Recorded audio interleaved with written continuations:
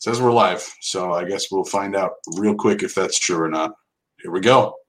We are the tide from the north, we're brave and we're bold. Defeating our rivals never gets old. Making our way to the Big Sky Conference. Watch out, 'cause here comes the silver and gold. Whoa, whoa. This is Tubbs at the Club for the Vandals of Idaho. Welcome back, Tri from North, Brave and Bold, to the official, unofficial podcast of your Idaho Vandals and the Vandals affiliate on the Big Sky Podcast Network. I'm your host, Brian Marceau, and we're joined today for the very first time by a longtime listener, former real journalist, Dallas Hammer. Dallas, how's it going?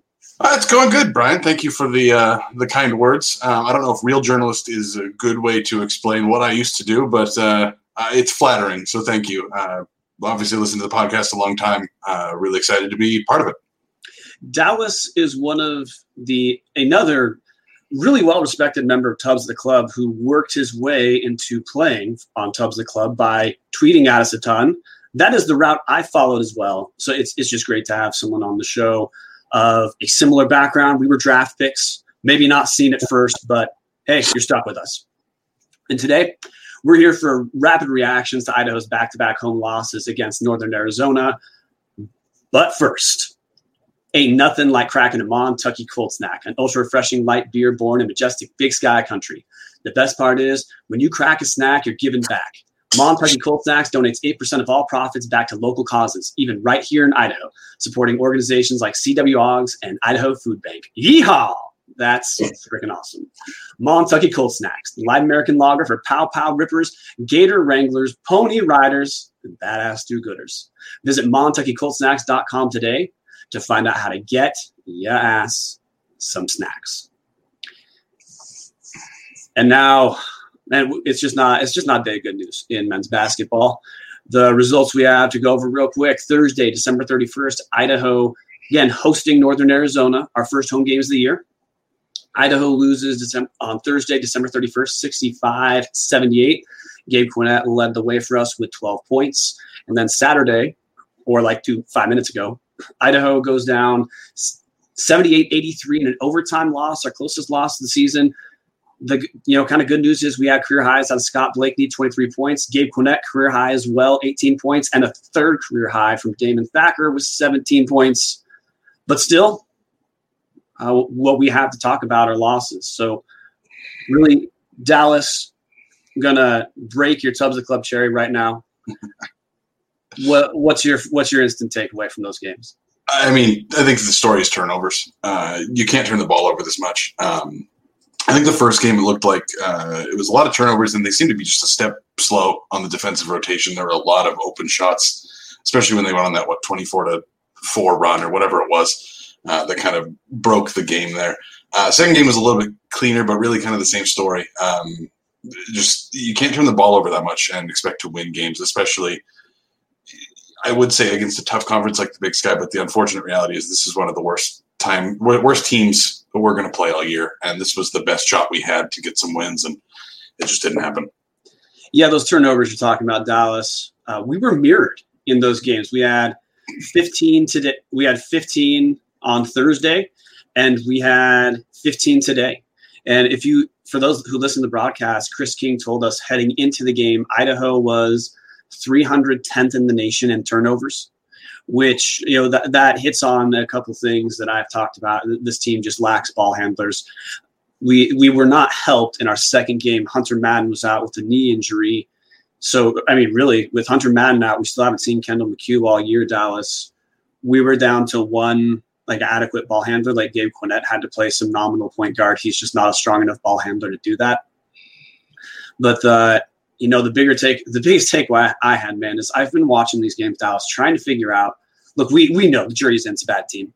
We're trying to see what's generalizable for maybe a good team in the future, and I am starting to run out of things to be hopeful about right now. I mean, Scott Blakely had a great game for his career high, but he Northern Arizona is like uniquely a team he's going to do that against. Scott Blakeney is a good finisher if he has to put every time he has to put the ball on the floor and dribble, his likelihood of scoring goes down. He had a ton of shots today where he didn't have to put the ball on the floor, which is what we need. But Montana's not going to let him do that. Eastern Washington's not going to let him do that. Weber State's not going to let him do that. And I mean, I think to me the big story. Now you're right. Like small story was turnovers was probably the big thing that did us in.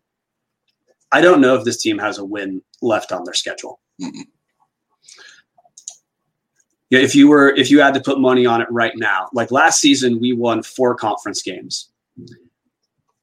We also have a new coach. One of the stories we look for in a new coach, Dallas, is always, hey, are we seeing progression? If the team doesn't have to be good, but are we seeing development from season to season? Before I go off the ledge, Dallas, are you seeing development? I try to be positive, but I don't see any positives here right now. It's bleak. I honestly, if I had to put money down on every one of these games, looking at the schedule, we've got Southern Utah, Northern Colorado, Weber State, Eastern, the Bengals, Portland State, Montana. I don't see really anything here that is going to convince me I could bet and see a winner on one of these. I am afraid this is a winless team that's just not getting any better. I don't know. I want to preface this with they are college athletes, and if you and I went out on the floor against any one of the people on this team, they would wipe the floor with us. I, for one, am 6 foot, out of shape, chubby. There's no way I could play basketball against any of these guys. There is a discrepancy of talent here between Idaho's team and the rest of the Big Sky, and I don't know if it's lack of coaching, if it's just not great recruiting. They do show heart, and I am impressed. They at least took NAU to overtime, but I just don't see improvement. I don't see wins here. No, and that leads me to my big concern with this team. The part that I don't see getting better. I mean, obviously, when a team's not very good, like you need to improve both on the offensive and the defensive end. Idaho right now, this doesn't reflect the game we played today because full disclosure, just haven't averaged the stats. Heading into this game, Idaho had the second worst scoring defense in the Big Sky, giving up 75.3 a game. NAU had the worst scoring defense in the league heading into the game at 78.6. To me, the thing that is really popping right now is we just can't score. And yeah, we finally broke 70. First time we broke 70 all year. Yep. Took overtime to get it. I have a question for you, Dallas. I think we got to put this in the context for what we're dealing with, and this is why we're transitioning so quickly to is there even anything to believe in? Heading into this game, Idaho's averaging 60. Let's just say this bumped our average up to 64, which is probably a little bit higher than it would truly. But just for the heck of it, hey, let's just pretend. Hey, 64 is now our average after scoring 78. Dallas in the last 3 Big Sky seasons, how many seasons would 64 points per game not be the worst scoring offense in the league?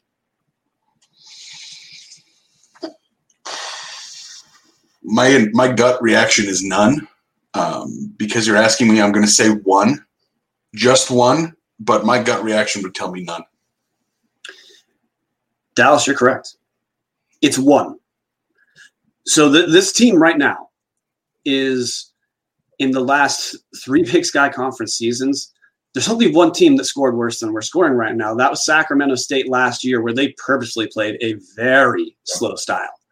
But at 64, I mean, honestly, the reason I say this is it's hard to explain how bad our offense is, because we would need a spectacular defensive effort every single game right now to stay even within the ball game. Maybe this is the way I should have asked it, Dallas. Let's pretend instead, okay, we're averaging 64. How many are there in the last 3 seasons, Dallas, if we were able to hold teams to 64? So just let's say that's what it takes to get our scoring margin to 0. Are there any teams in the last 3 years in the Big Sky that have allowed fewer than 64 points a game? I wouldn't feel comfortable saying yes to that. Well, I have some great news. Good. There are 2 teams in the last 3 years that have held teams below 64 points. They're both last year. Northern Colorado at 62.7, Sac State at 59.7. That was kind of an anomaly the years prior. Like the best scoring defense was Montana at 68 and Montana at 68 consecutive seasons. So it would take a really out of the ordinary good defensive effort right now for this team to even be competitive, which leads me to what I think is really the last kind of big takeaway is we, of course, try not to just live in the like fire the coach world, because that's kind of the dumbest world of sports commentary. Yep. And I also think like the jury's in. It doesn't matter how bad we are. We're going to have Coach Kloss back next year. But I'm running out of things to be optimistic about. Really, like the one kind of positive is when we play a faster pace, our guards who can't really put the ball on the floor are more likely to get open shots just because there's the defense is on their heels. But Coach Kloss doesn't seem to like to play that way, just like Don Verlin didn't like to play that way. Dallas, are you seeing something different? Do you see anything else that maybe I'm overlooking right now? Because, it's bleak right now in men's basketball. No, it is atrocious is honestly the outlook I have for this team for the next couple of years. You mentioned Verlin and Kloss both have preferred to play slower, which is a way to win if you don't turn the ball over as much as we do. Which, since there's not enough talent guard play to stop turning the ball over, if we start moving a little faster, guys like Gabe obviously are going to be able to shoot better, but we start giving the other team more possessions, and the more possessions that other teams get against our admittedly rough outings, it's just going to compound the issue. I don't see any way that this goes better from here on out, either this season or next. I just haven't seen anybody that stands out as like this guy, and would get him another year or two in the system, and we're going to start swinging up. I just don't see it right now. Yeah, I gotta say, I don't disagree that much. The 2 variables we were looking at heading into this weekend were we hadn't seen AJ Youngman play yet, and we haven't seen Kendall McHugh play. We still haven't seen Kendall McHugh play at all. So maybe, like, fingers crossed, he'll be a very good point guard for us, and that suddenly takes a lot off the hands of all our other guards. AJ Youngman, he's a sharpshooter, but he's kind of like a Gabe Quinnett clone, you could say. Not great putting the ball on the floor, real good with his feet set from 3, yep. But not good enough to say he's a difference maker based off what we've seen so far. DeAndre Robinson had played pretty solid throughout the season, but there's just got to be an asterisk there. He's a complimentary player. We don't really have any guys who can create their own shot. So really, Kendall McHugh is our last hope at this point. That if we get a shot creator out of Kendall McHugh, maybe that changes things. And then otherwise, at this point, man, we're looking at, can any of the young guys, because, our freshmen, if you think about Steven Madison back when he was a freshman, he was nowhere near the player he became. Exactly. So I guess at this point, if you're watching Vandal Hoops, if it's a close game, just got to be happy because this is a bad team. And we're starting to look at the freshmen as in who is starting to show some skills that can maybe be a difference maker or a solid contributor on an adequate team. But this is the 3rd year, the same thing in Idaho. That counts a coaching change. That counts, Zach Kloss.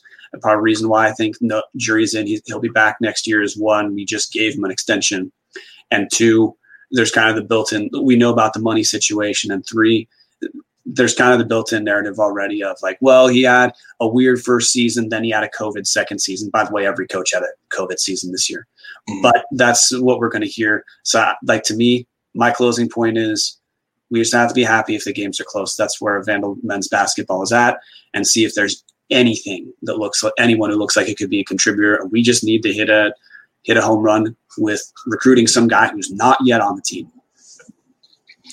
I honestly think that's what it is. If we had a point guard or another point guard that we could adequately trust to be a playmaker more than once every few possessions, I think there could be enough pieces here that we could start seeing. Like you said, Youngman and Quinnett both can shoot. that is at least I didn't expect us to really have any shooting. So there's a little bit of shooting this year, but there's just not enough pieces to adequately game in and game out compete. It's nice when they keep them close. It's tough when we see 15, 20-point losses at times. The last point I'm going to do to build off that, and then we're going to head out because these after the game podcasts, they're just quick hitters. We shot 7 of 11 on threes in the second half and lost Dallas. Mm-hmm. 7 of 11, that's 63%. That's, I mean, if you could, any team who shoots that well, that game should be over. Yep. And it's kind of like in our first game against NAU, we shot over 50% the half, 40% from three. We should have been up 10. We're down 1, which is just showing you, to me, the offensive issue is even on games where we have what seems like everything clicking for us on offense, like the result is still just not very good. So this team, if we can't hold teams to around 60, we're just not going to win. And from this point on, I'd say our next winnable slate, maybe Northern Colorado isn't that good because Northern Colorado did drop a game to Idaho State.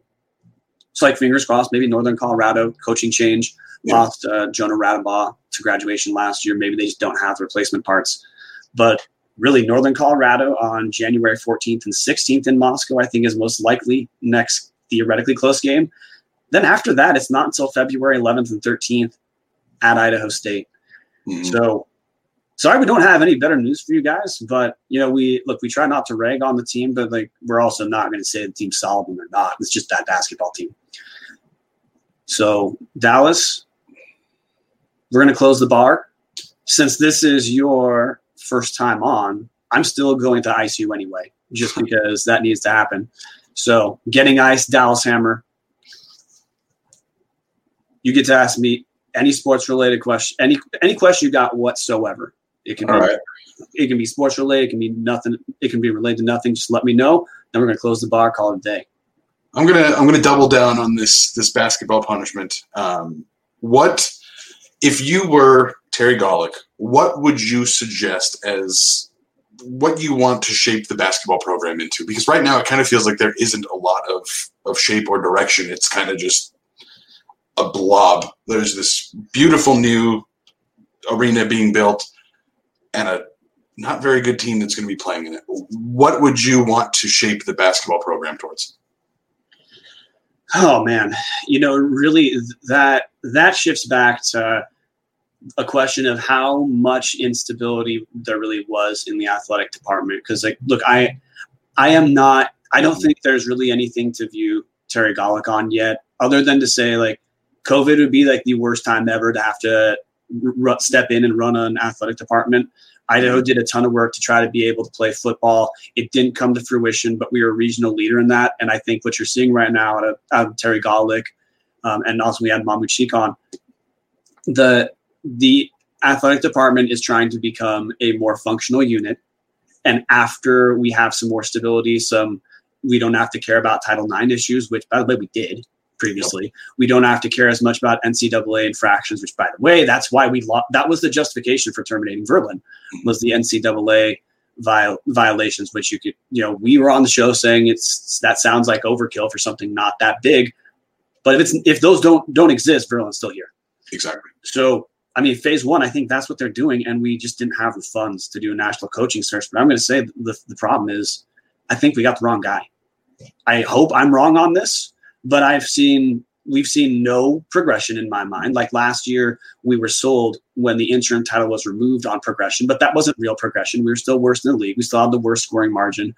The difference is last year we had an all Big Sky caliber guard on our team. We don't have that this year. So I guess what I'd say is the basketball team, it needs to be something that's competitive. Vandals, we were getting adequate attendance, not fantastic attendance, but adequate attendance when the team finished third in the league, when we were over 500, but we weren't thought of as an NCAA tournament competitor. That has to be the step we're moving in. We can't assume this is going to turn into Eastern Washington in a couple of years or something like that. But Idaho, it was not long ago that we were picked to win the league. Phase one, we can't be a laughingstock. Which, look, we're not trying to be harsh on the guys. We know they play hard. We value them as Vandals, but this team is, in Big Sky Twitter, this team is a joke right now. and it needs to be moved into something respectable. Women's thing is different. Women's team, the discussion is how do we become competitive in the first round of the NC2As. Men need to be the team just needs to become respectable. And we're going to close the bar, guys. Dallas, anything you have going on, and where can listeners find you? You can find me at Hammer Dallas. Be warned, I am a Rams fan, so I'm sure most of you, Los Angeles Rams fans, so I'm sure most people that are listening to this are probably going to hate me. Just be aware of that. I know most people are Seahawks fans. I am a Rams fan, so if you follow me on Twitter, you're probably just going to hate me. Just know that. Other than that, not a lot going on. Just trying to get through the quarantine. You guys know where to find me, at Brian Marceau on Twitter. That's Marceau. Tune in. We still have podcasts coming up on Tuesdays, particularly as football season comes on. But this is how we're going to do basketball. Martin's got a separate women's basketball show dropping essentially right after we're done recording. And now it's time for the best band in all the land to play us out. Sound of Idaho. Go Vandals. I don't see a video for that. How about take two? We'll get it next time. Dallas's first time on. That's the mulligan we'd like. But anyway, thanks for downloading, and we'll be back after the next game. Go Vandals. Go Vandals.